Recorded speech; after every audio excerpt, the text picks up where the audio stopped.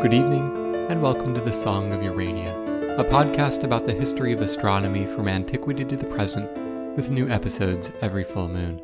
My name is Joe Antonini. Before we begin, a listener from the University of Toronto, Adam Lamb, asked me to plug an astronomy symposium that he's helping to organize. From what I've seen of it, it looks quite interesting. So, if you happen to be in the Toronto area from February 10th to 12th, I encourage you to check it out.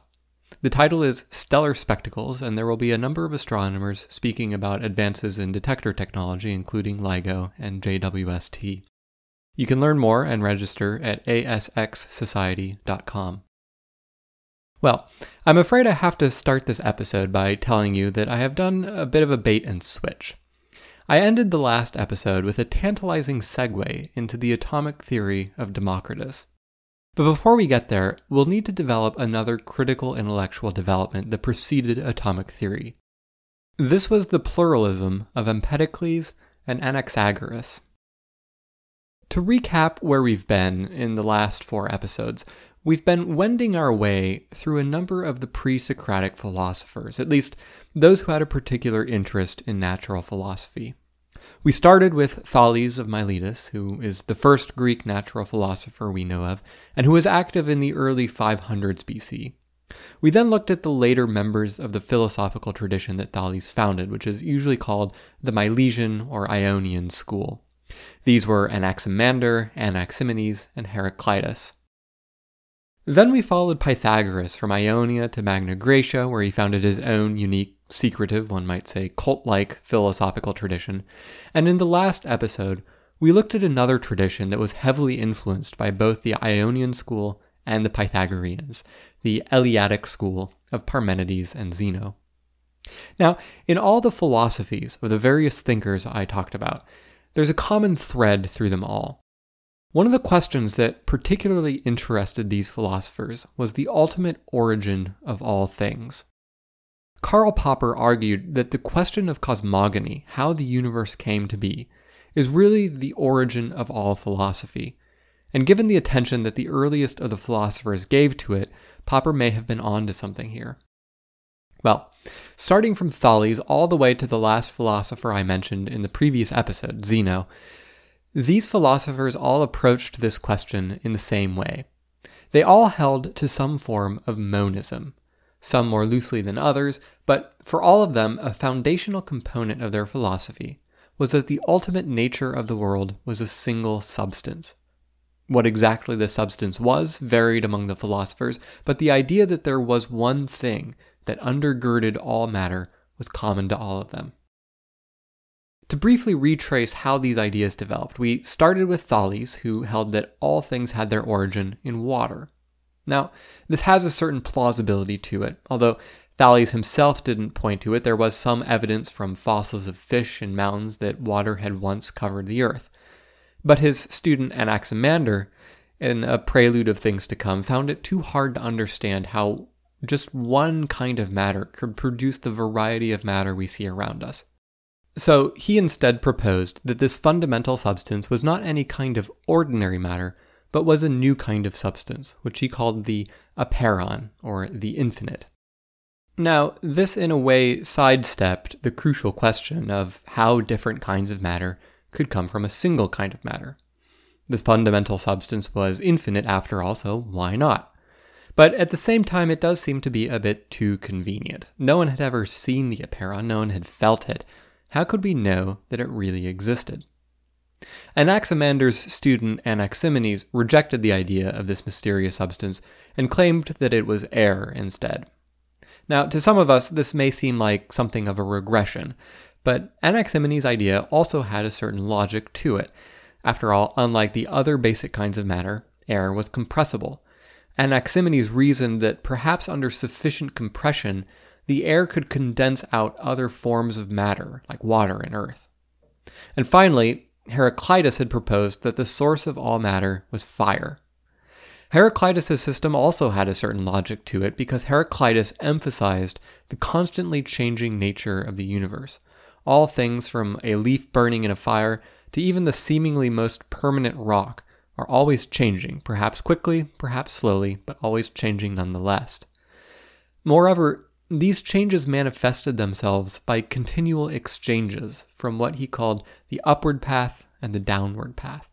And fire was the purest manifestation of this transfer between the upward path, like smoke rising up, and the downward path with the ash falling to the ground. Now, these philosophers who formed the core of the Ionian school brought the idea of monism to prominence, the idea that matter is fundamentally all the same. But even among the Ionians, monism was already showing itself to be a philosophy with some rickety foundations. Anaximander could only reconcile himself to this position with this mysterious unobserved apeiron, and Heraclitus's stress on the upward and downward path seemed to point more towards dualism, with the fire acting as more of a mediator between two fundamentally different kinds of matter. The Pythagoreans then took monism in a more mystical direction by claiming that the fundamental source of all things was not any physical matter, but was instead number. Now, the Pythagoreans probably had a more concrete conception of what number was than the more abstract idea that we do today. So this for them was not just the source of matter in some vague sense like the laws of physics obey mathematical laws, but that there was a thing, and groupings of those things in different numbers produced different kinds of matter. But finally, the Eleatics took the ideas of monism to their logical extreme. Parmenides couldn't explain how a single substance could produce the observed variety of the world, so he was forced to argue that the world as we see it just didn't exist. It's all an illusion. The universe is a solid, uniform block, completely static and ever unchanging. This was the conclusion of centuries of development of monist ideas. Now, to give monism its due, monism was only popular for as long as it was because it does have certain things to recommend it as an approach to natural philosophy. Monist systems can be very attractive because the mind is naturally looking for patterns across the things of the universe, commonalities across what we see, so that we can explain the whole of nature. In monist systems, we can explain the whole variety of nature with a single unified concept. But as always seems to be the case in philosophy, one philosopher's feature is another philosopher's bug. The idea that you can explain everything with a single substance that makes monism so attractive also presents some tough philosophical problems. In particular, the question naturally arises, well, okay, sure, suppose everything really is a single substance, say water or air or number or apeiron. The fact of the matter is that I actually do in practice see different things. Thales claims that all things have their origin in water, but I see things that are not water. So what's going on there? We can argue that perhaps some things do not appear to be water because its true watery nature is somehow hidden from us. But at the same time, we do see things in the world that do appear to us to be water.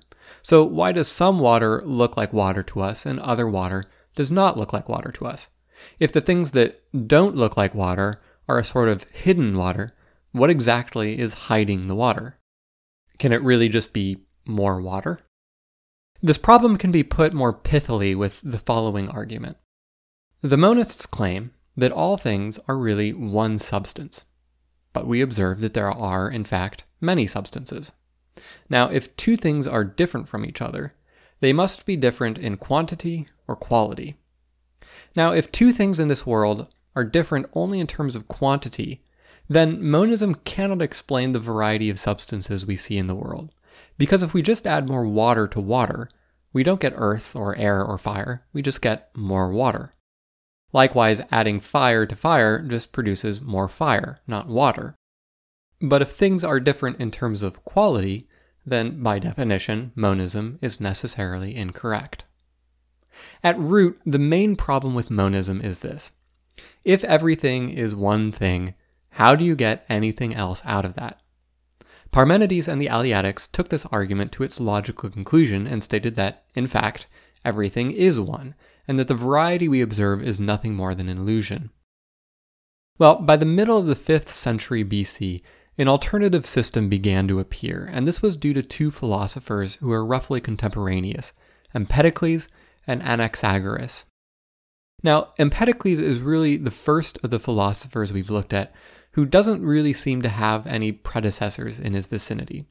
All the others were either from Ionia, taught by philosophers who themselves had traveled from Ionia, or had been taught by someone who had been taught by someone who had traveled from Ionia. But Empedocles came from way out in the boonies of Magna Graecia in Sicily, and didn't really have any connections to the mainstream of Greek intellectual life until he traveled probably to Italy, where he likely met some Pythagoreans, and then later in his life to Athens. Like pretty much all of the philosophers of the time, he was both wealthy and noble. Empedocles has the distinction of being the last natural philosopher to write in verse. After this, philosophers wrote their treatises exclusively in prose. Unfortunately, though, the work itself doesn't survive in its entirety, but we do have fragments which total several hundred lines, which, by comparison to many other philosophers of the time, is pretty good. Well, perhaps his most enduring innovation was his claim that all matter consisted of 4 elements. These were earth, water, air, and fire. The variety of matter we see in the universe is, ultimately, these 4 fundamental elements mixed together in different proportions. This idea, what came to be known as the 4 classical elements, was later enthusiastically taken up by Aristotle, and from there became the foundation of natural philosophy in the West for some 2,000 years, not just in physics and astronomy, but in alchemy and medicine as well. In later episodes, we will see how this idea of the 4 classical elements formed the cornerstone of a sort of grand unified theory of medieval science. But for our story now, the main innovation of Empedocles' system of 4 elements was that it was the first decisive break in natural philosophy from the clutches of monism. What exactly led Empedocles to a pluralistic system is not entirely clear. Perhaps it's a consequence of him being a relative outsider to the other natural philosophers of his day, but one thought experiment does survive. Empedocles had noted that if you take a cup and you submerge it upside down in a pail of water, the water does not fill the cup. There will be a little pocket of air that gets trapped in the cup. You can stick a dry leaf to the bottom of the cup and it will never get wet. Now, it was well understood at the time that air was compressible, but Empedocles reasoned that if Thales was correct that all things were water, if you compressed air, it should turn back into water. So the air in the cup should turn into water and wet the leaf. But this does not happen.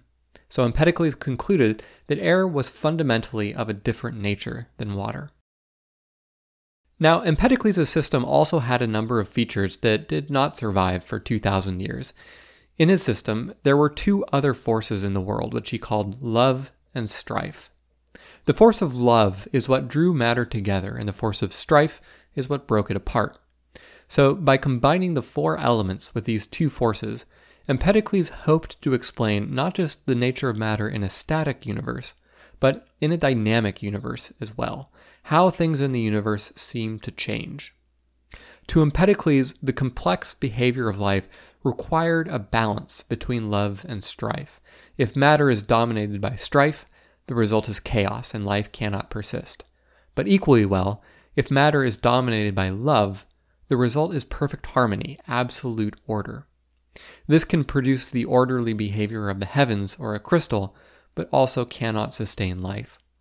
Life must inhabit a regime balanced between the two, on the edge between love and strife, order and chaos. This idea of eternal competition between the forces of love and strife did not take on quite as well as the 4 classical elements. But the general framework has some parallels with chaos theory, which developed in the second half of the 20th century AD.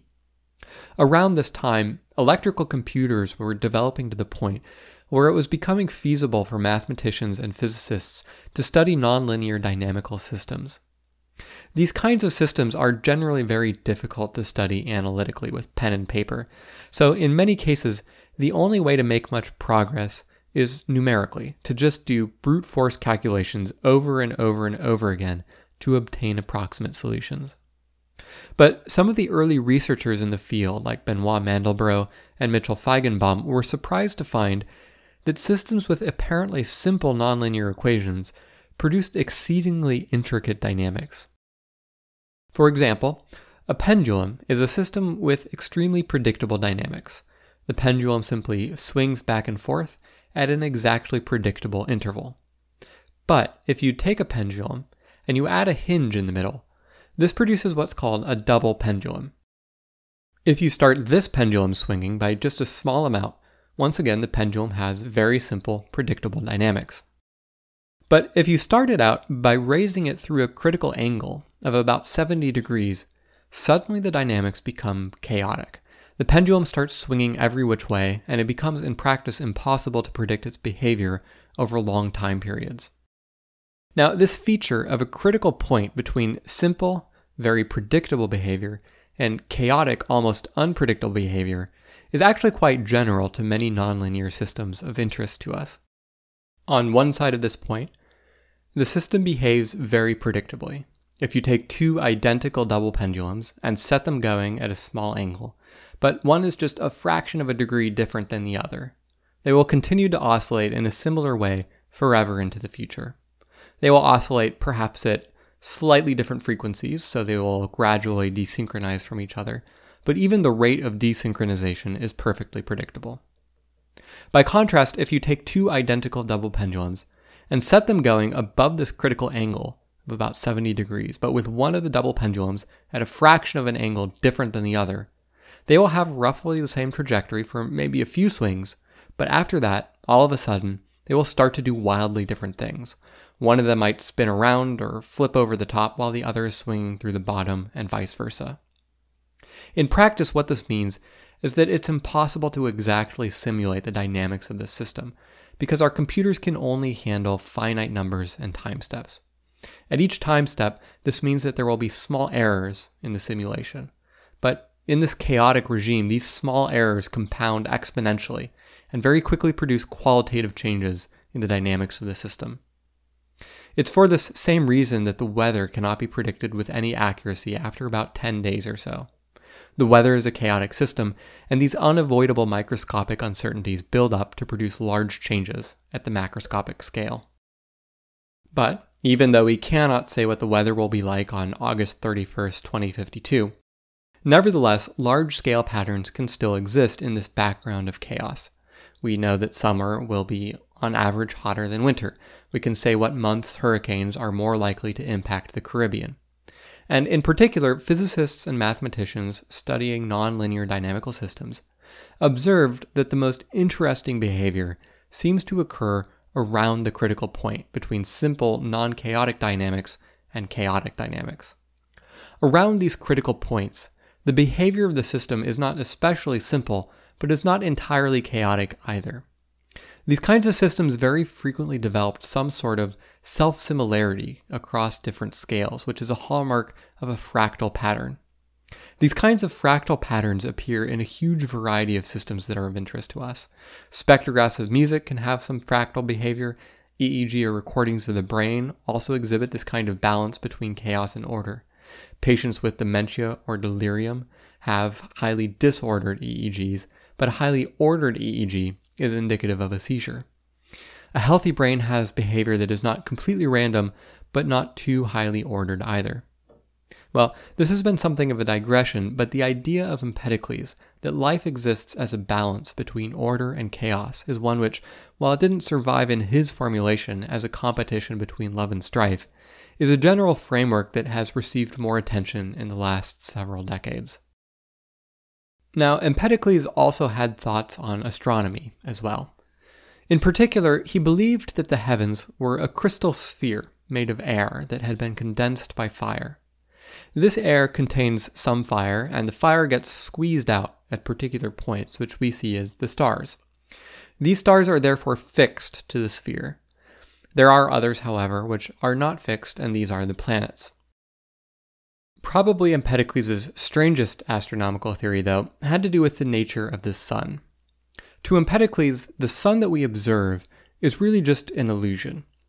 Instead, the celestial sphere is not actually uniform. Firstly, it is not spherical, really. The top is actually closer to us than the bottom is. This makes sense intuitively. Clouds directly overhead appear closer to us than clouds on the horizon.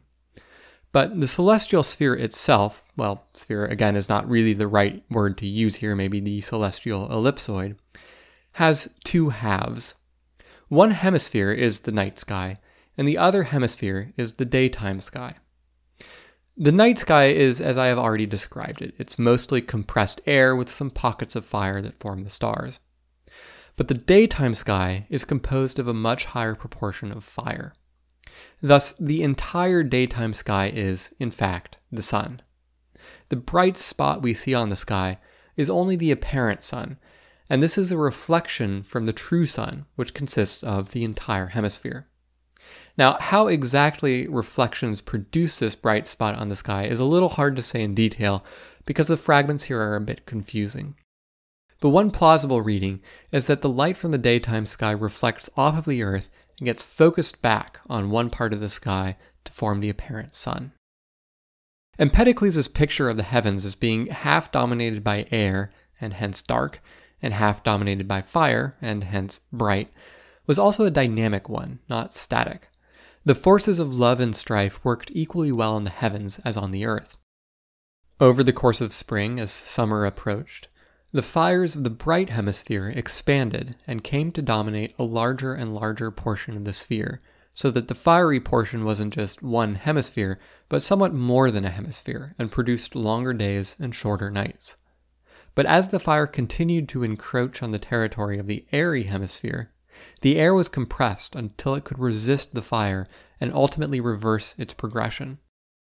Then, as winter approached, the night hemisphere began to overtake the day hemisphere, and the nights got longer and then the days shorter as it gradually quenched the fire. But eventually the air became too rarefied and no longer held the same power that it used to, and the fire could retake the air once again. Apart from his strange theory about the nature of the sun, Empedocles did not have too much else to say about astronomy. He argued that the moon consisted of frozen air and was sort of like a giant hailstone and was surrounded by some fire. But he claimed that the moon got its light from the sun and that eclipses were due to the shadows of the earth.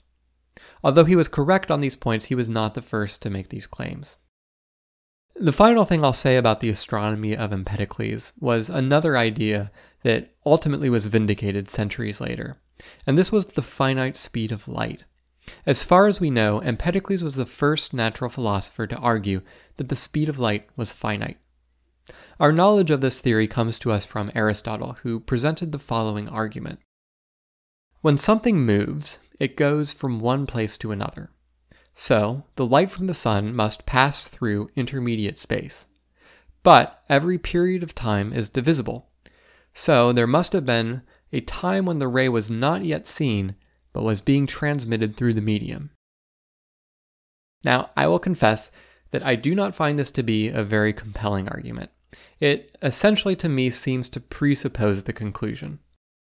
The light takes some finite amount of time to travel from one place to another because there must be a time during which it's moving. It seems to me to be a bit circular. Now, to be fair to Empedocles, it's not clear at all whether this was Empedocles' own argument. This may have been Aristotle's argument, and Aristotle was not always known for putting the strongest arguments in his opponents' mouths. So it is perhaps no surprise that Aristotle rejects this argument and says that light is, in fact, instantaneous. Aristotle regards light not so much as a discrete thing that moves from place to place, but rather a quality of the medium itself. When the appearance of something changes, this is due to a change in the medium that happens everywhere all at once. Aristotle makes a comparison to how water freezes all at once, not in a linear direction. Well, Empedocles was not the only philosopher of his day to rebel against the prevailing dogma of monism.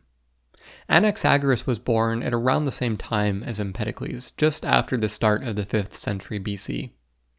Now, at this point, I will briefly say that you may be forgiven for getting your Anaximander mixed up with your Anaximenes, mixed up with your Anaxagoras. This prefix anax keeps coming up because it means lord. In the case of Anaxagoras, we have anax for lord, and agora, which means assembly place or marketplace, and is the same root from which we get agoraphobia, or a fear relating to unfamiliar environments, and frequently associated with panic in large, crowded spaces. So, at any rate, in the case of Anaxagoras, the name literally translates to the lord of the assembly place. Well, unlike Empedocles, Anaxagoras happened to be born in a more promising intellectual environment. Whereas Empedocles was born out in the hinterlands of Sicily, Anaxagoras was born in the city of Clazomenae, which was part of Ionia, close to Miletus, which had, by this point, a tremendous intellectual heritage.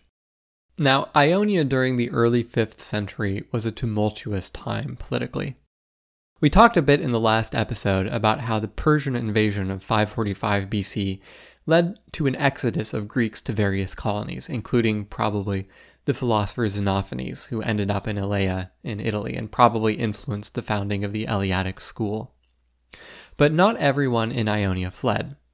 In fact, the popular picture of the united Greeks fighting tooth and nail against the advances of the Persians, most vividly exemplified by the Battle of Thermopylae, where in 480 BC, a group of 300 Spartans fought to their death in a narrow pass against some 100,000 Persians, was more the result of later propaganda by Greek historians. Which is not to say that no Greek states did fight tooth and nail against the invading Persians. King Leonidas and his 300 Spartans certainly did, but not all did. In fact, the vast majority didn't. Remember that Greek city-states were independent political entities. Sometimes they entered into alliances with others to form things like the Ionian League, and these alliances could be looser or stronger, and were pretty much essential if the Greeks were to repel the vast armies of the Persians. But other city-states found it more advantageous to voluntarily submit to Persian rule, paying a tribute to Xerxes or whoever the ruler of the Persians happened to be, and get on with their lives, rather than fight the enormous armies of the Persians and invite complete annihilation. During the Greco-Persian Wars, it's estimated that around 90% of Greek city-states either attempted to remain neutral or took the side of the Persians. And this was not just at the city-state level, but at the individual level as well. Many individual Greek men, particularly poorer men, found that they had better prospects becoming mercenaries for the relatively wealthy Persians. All this is to say that in the early 400s BC, Ionia, right on the border between the Greek world and the advancing Persians, was a politically tumultuous place to be. A Greek man's political allegiances were by no means guaranteed.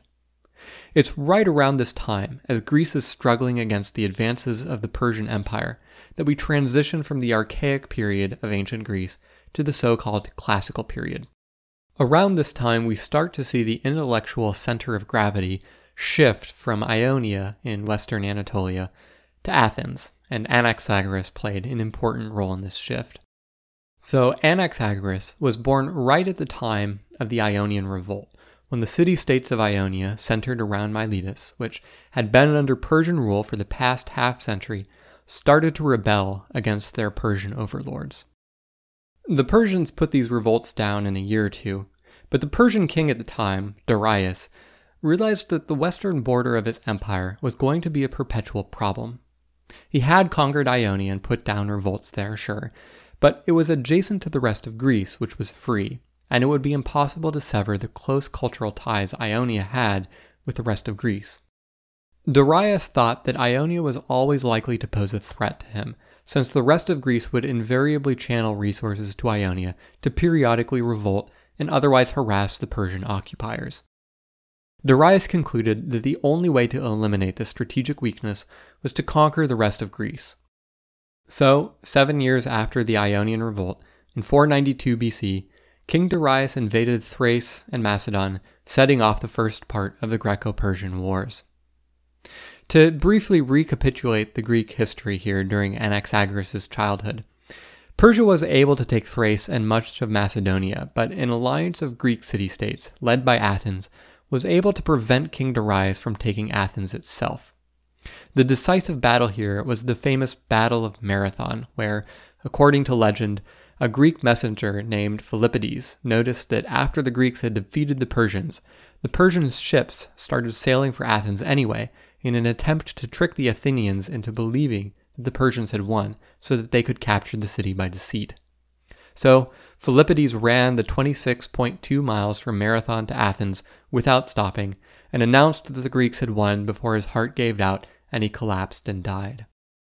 Well, the legend of poor Philippides is almost certainly just a legend, but after the Battle of Marathon, the Persian army was spent, so an uneasy peace reigned for a time as King Darius attempted to raise a fresh army. But shortly afterwards, Egypt also revolted, so Darius was forced to turn his attention there and secure the southwestern border of his empire.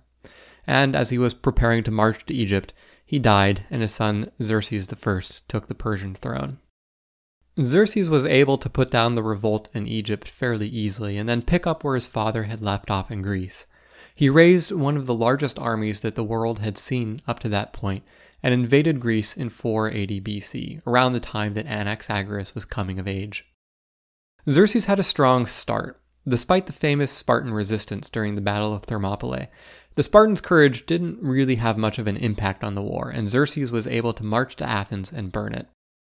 But, to skip over a lot of details, the following year the momentum shifted to the Greeks, who not only defeated the Persians, but were able to push them back out of Ionia.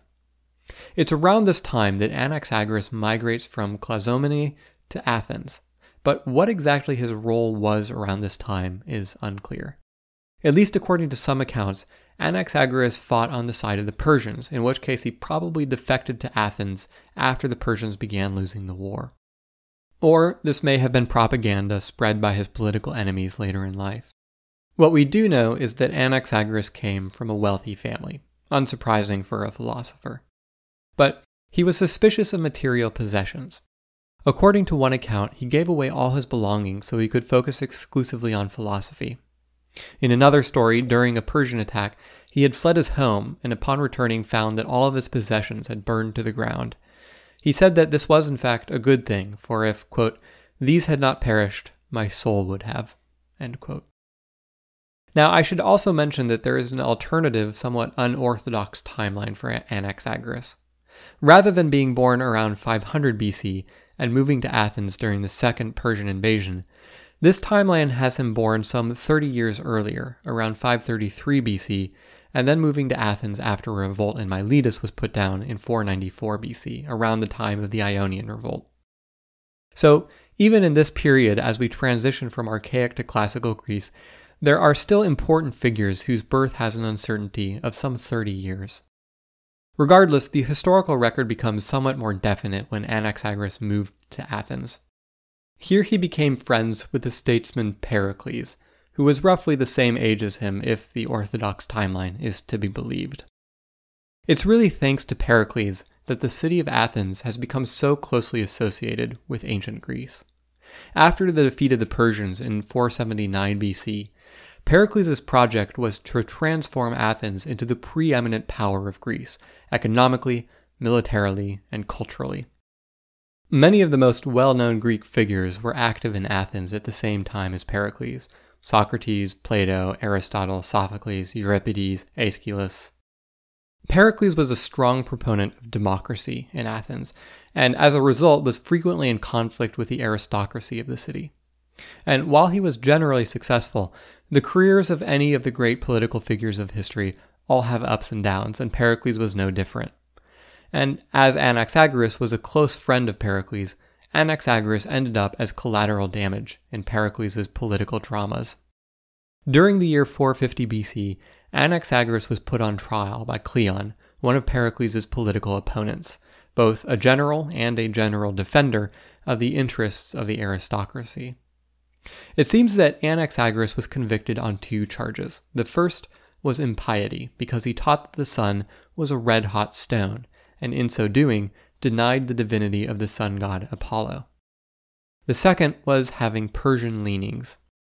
Now, on the first charge, it's a little unclear the extent to which these charges were manufactured to damage a political rival, or whether or not there was genuine religious outrage about Anaxagoras' heretical teachings. And similarly, on the second, it's unclear whether there was any truth to the idea that he had in the past been on the side of the Persians. At the very least, it is not implausible. At any rate, Anaxagoras was convicted, and at least in some accounts was sentenced to death. However, Pericles did manage to get his friend's sentence commuted to the lighter sentence of exile and a fine of 5 talents.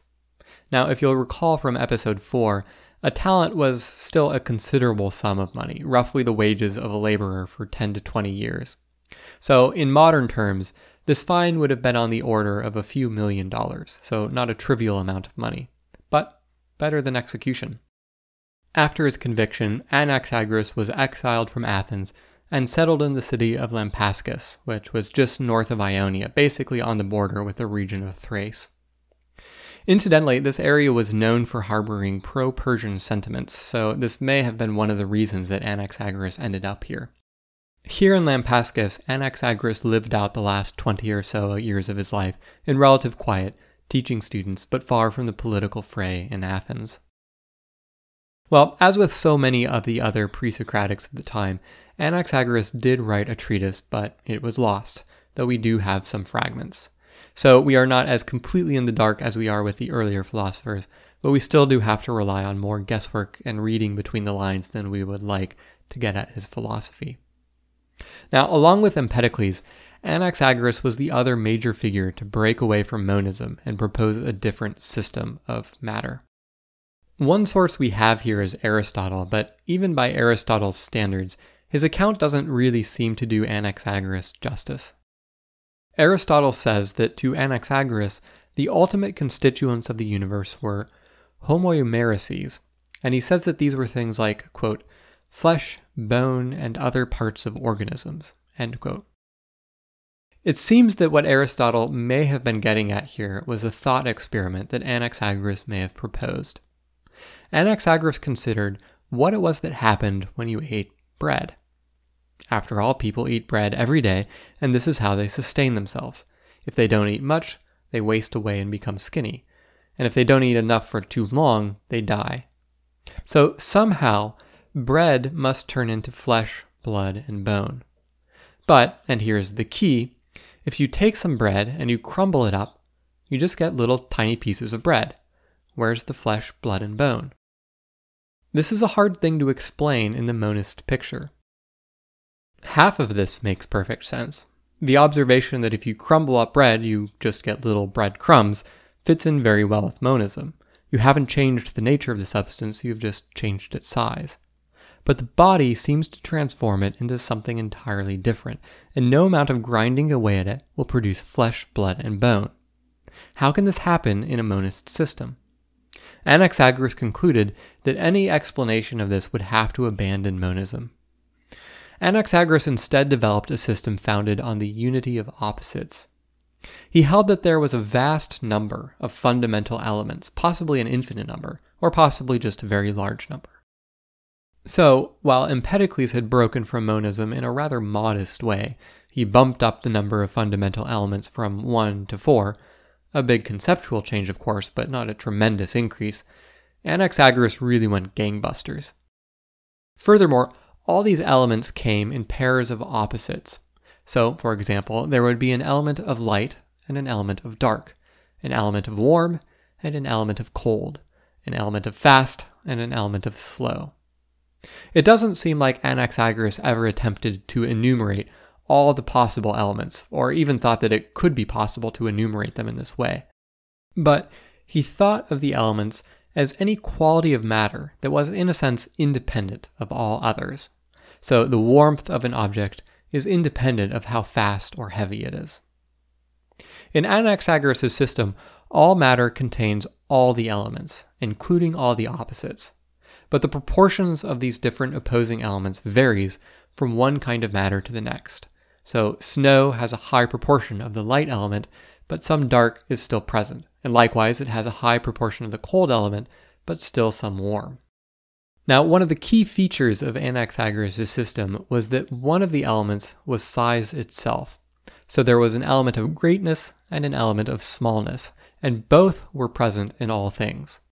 Because of this, Anaxagoras argued that nothing can be infinitely large or infinitely small, since every small thing must have the element of greatness in it, at least in some amount, which prevents it from being infinitely small.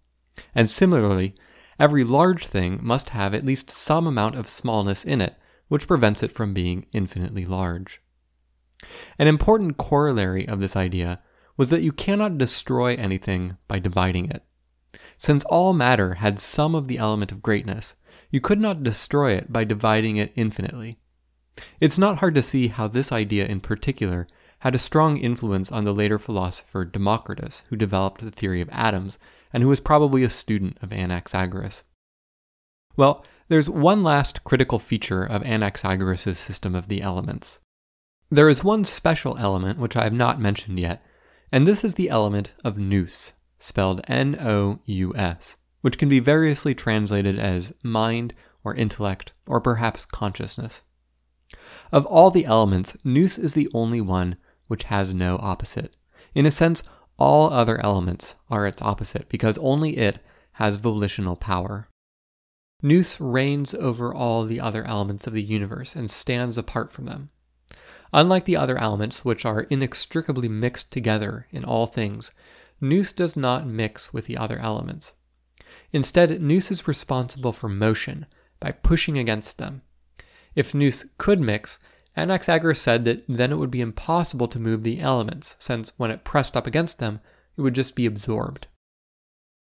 This element nous seems to have been more than just an element for Anaxagoras. Anaxagoras viewed it as a god, a sort of divine will of the universe.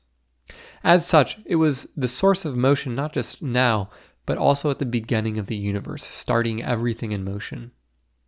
Anaxagoras held that in the beginning, all the elements were strewn about the universe, and the nous then set this matter into motion, into a giant vortex. The vortex started from the center and expanded outwards until it encompassed everything.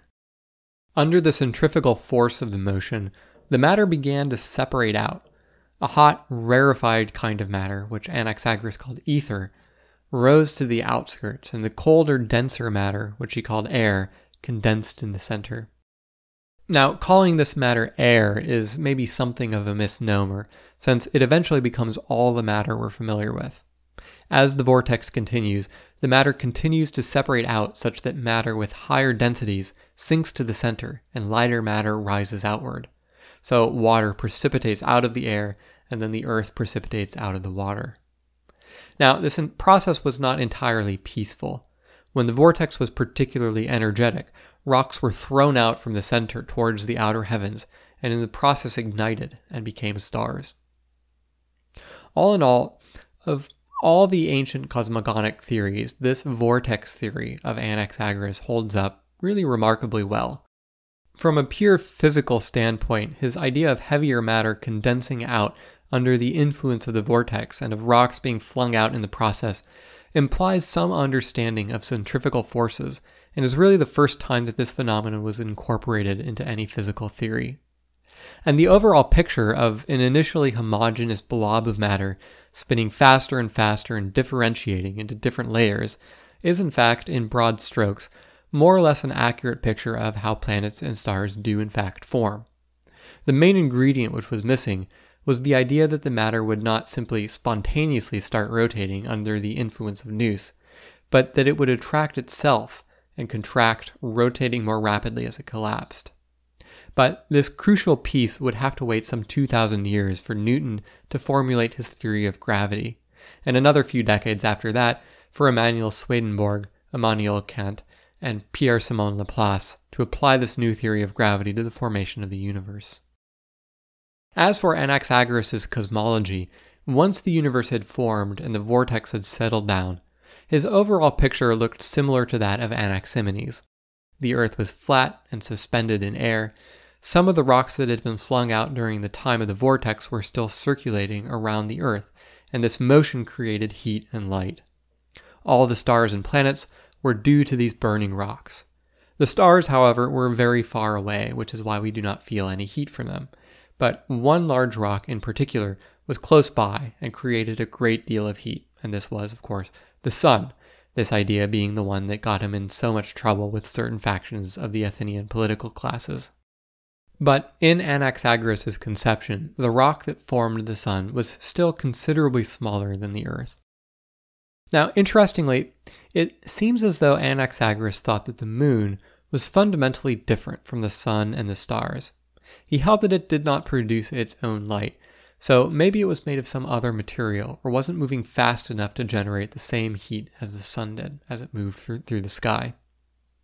When it came to eclipses, however, Anaxagoras had the right explanation, that it was due to the Earth or the Moon blocking out light from the Sun, although he wasn't the first to say this. But he did say, however, that lunar eclipses could sometimes be caused by other bodies in the universe, which we do not see. Now, Anaxagoras was not the only ancient astronomer to have this hypothesis. You may recall that Philolaus, the Pythagorean, said much the same thing. In that case, the main motivation was probably numerological, and secondarily to explain why lunar eclipses were observed more frequently than solar eclipses. But a more sophisticated argument that some other body must be causing lunar eclipses, at least occasionally, came about later on. Now, it's a little unclear whether or not Anaxagoras himself noted this, but later an astronomer by the name of Cleomedes, whose date is fairly uncertain but may have been writing around the 4th century AD, had written that the ancient astronomers had noticed certain rare lunar eclipses which happened right at sunset or sunrise. During this time, a person would see, simultaneously, the sun on one horizon and the eclipsed moon on the other horizon. In this case, the Earth clearly was not between the sun and the moon and could not be causing the eclipse.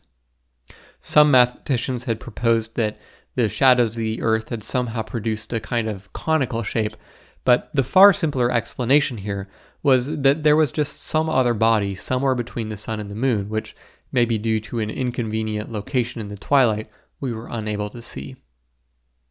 As far as experimental evidence for an otherwise unseen body goes, this is pretty compelling. The phenomenon was readily observed. A lunar eclipse at sunrise or sunset is rare, but not all that rare. It certainly happens at least every decade or so. And the explanation was very simple. To say that this was wrong would be to say that the Earth somehow was casting a shadow not in a straight line, and this was kind of a wacky thing to claim.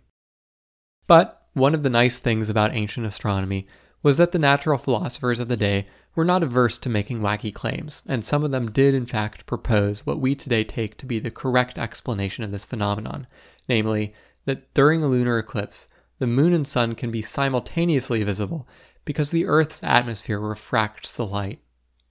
Although it appears that the sun and the moon are above the horizon, they are both in fact below the horizon, and refraction from the Earth's atmosphere makes them appear slightly higher than they really are. In support of this bizarre theory that the air bends the path of light, Cleomedes had pointed to the fact that if you put an object at the bottom of a jug, it will be out of sight. But if you pour water into the jug, the object comes into sight again. Since the water can clearly deflect the path of light, it's not unreasonable to suppose that the air could do so as well. Cleomedes also pointed to the Black Sea as being an area where refractive phenomena was especially pronounced, and that the sizes of objects near the horizon appeared much different from what they truly were due to the damp, cold air. Well, although Anaxagoras had gotten the sensible but wrong conclusion on the subject of these unusual eclipses, he was no stranger to wacky ideas of his own, and his theory of the Milky Way is one where he redeems himself. His idea here was that the Milky Way is made of a great number of faint stars. But what is going on here is that during the night, the sun is under the Earth, and the Earth casts a shadow upwards. Now, you'll recall that in Anaxagoras' system, the shape of the Earth is flat, so the Earth's shadow produces a narrow band across the sky. On the parts of the sky where the Earth's shadow doesn't fall, the rays from the sun interfere with the stars there and essentially wash them out. But in the Earth's shadow, the stars are no longer competing with the light from the sun and can shine more freely. This then produces a swath of faint stars across the sky. It's a creative idea, but it didn't take long for other philosophers of the day to find issues with it. Aristotle, in particular, whom we can always trust to poop in the punch bowl, noted that if this were true, we would expect the Milky Way to fall along the ecliptic, whereas it's fairly perpendicular to the ecliptic, only crossing it most prominently in Sagittarius, and again to a lesser degree in Gemini. More seriously, any time the moon passed through the Milky Way, it should be eclipsed, and this is not observed. And finally, the geometry just didn't make sense. If the stars were as far away as Anaxagoras said they would be outside of the Earth's shadow. Well, the last thing I'll say about Anaxagoras is that, like some of the other philosophers before him, and Anaximander in particular, he believed that there were other worlds, and that these other worlds contained life. And as with Anaximander, it's a little unclear whether he meant that this was the case today in other parts of the universe, or whether he thought that the universe as a whole went through cycles of death and rebirth.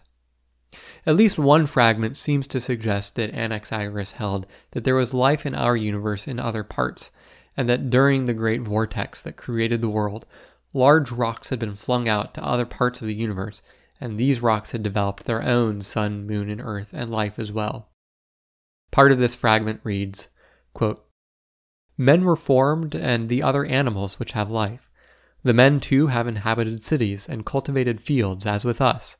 They also have a sun and moon and the rest as with us, and their earth produces for them many things of various kinds, the best of which they gather together into their dwellings and live upon. This much have I said about separating off, to show that it will not be only with us that things are separated off, but elsewhere as well." End quote. Well, I ended the last episode with an implicit promise that I would talk about the atomic theory of Leucippus and Democritus, and I have instead tricked you into listening to the pluralism of Empedocles and Anaxagoras. But on the next episode, I will make good on my promise, and we will see how one of Anaxagoras' students, Democritus, and another of his teachers, a rather shadowy figure named Leucippus, were inspired by the pluralism of Empedocles and Anaxagoras to develop a new theory of matter that attempted to synthesize the benefits of monism and pluralism together into a single theory, the theory of atoms. I hope you'll join me then. Until the next full moon, good night and clear skies.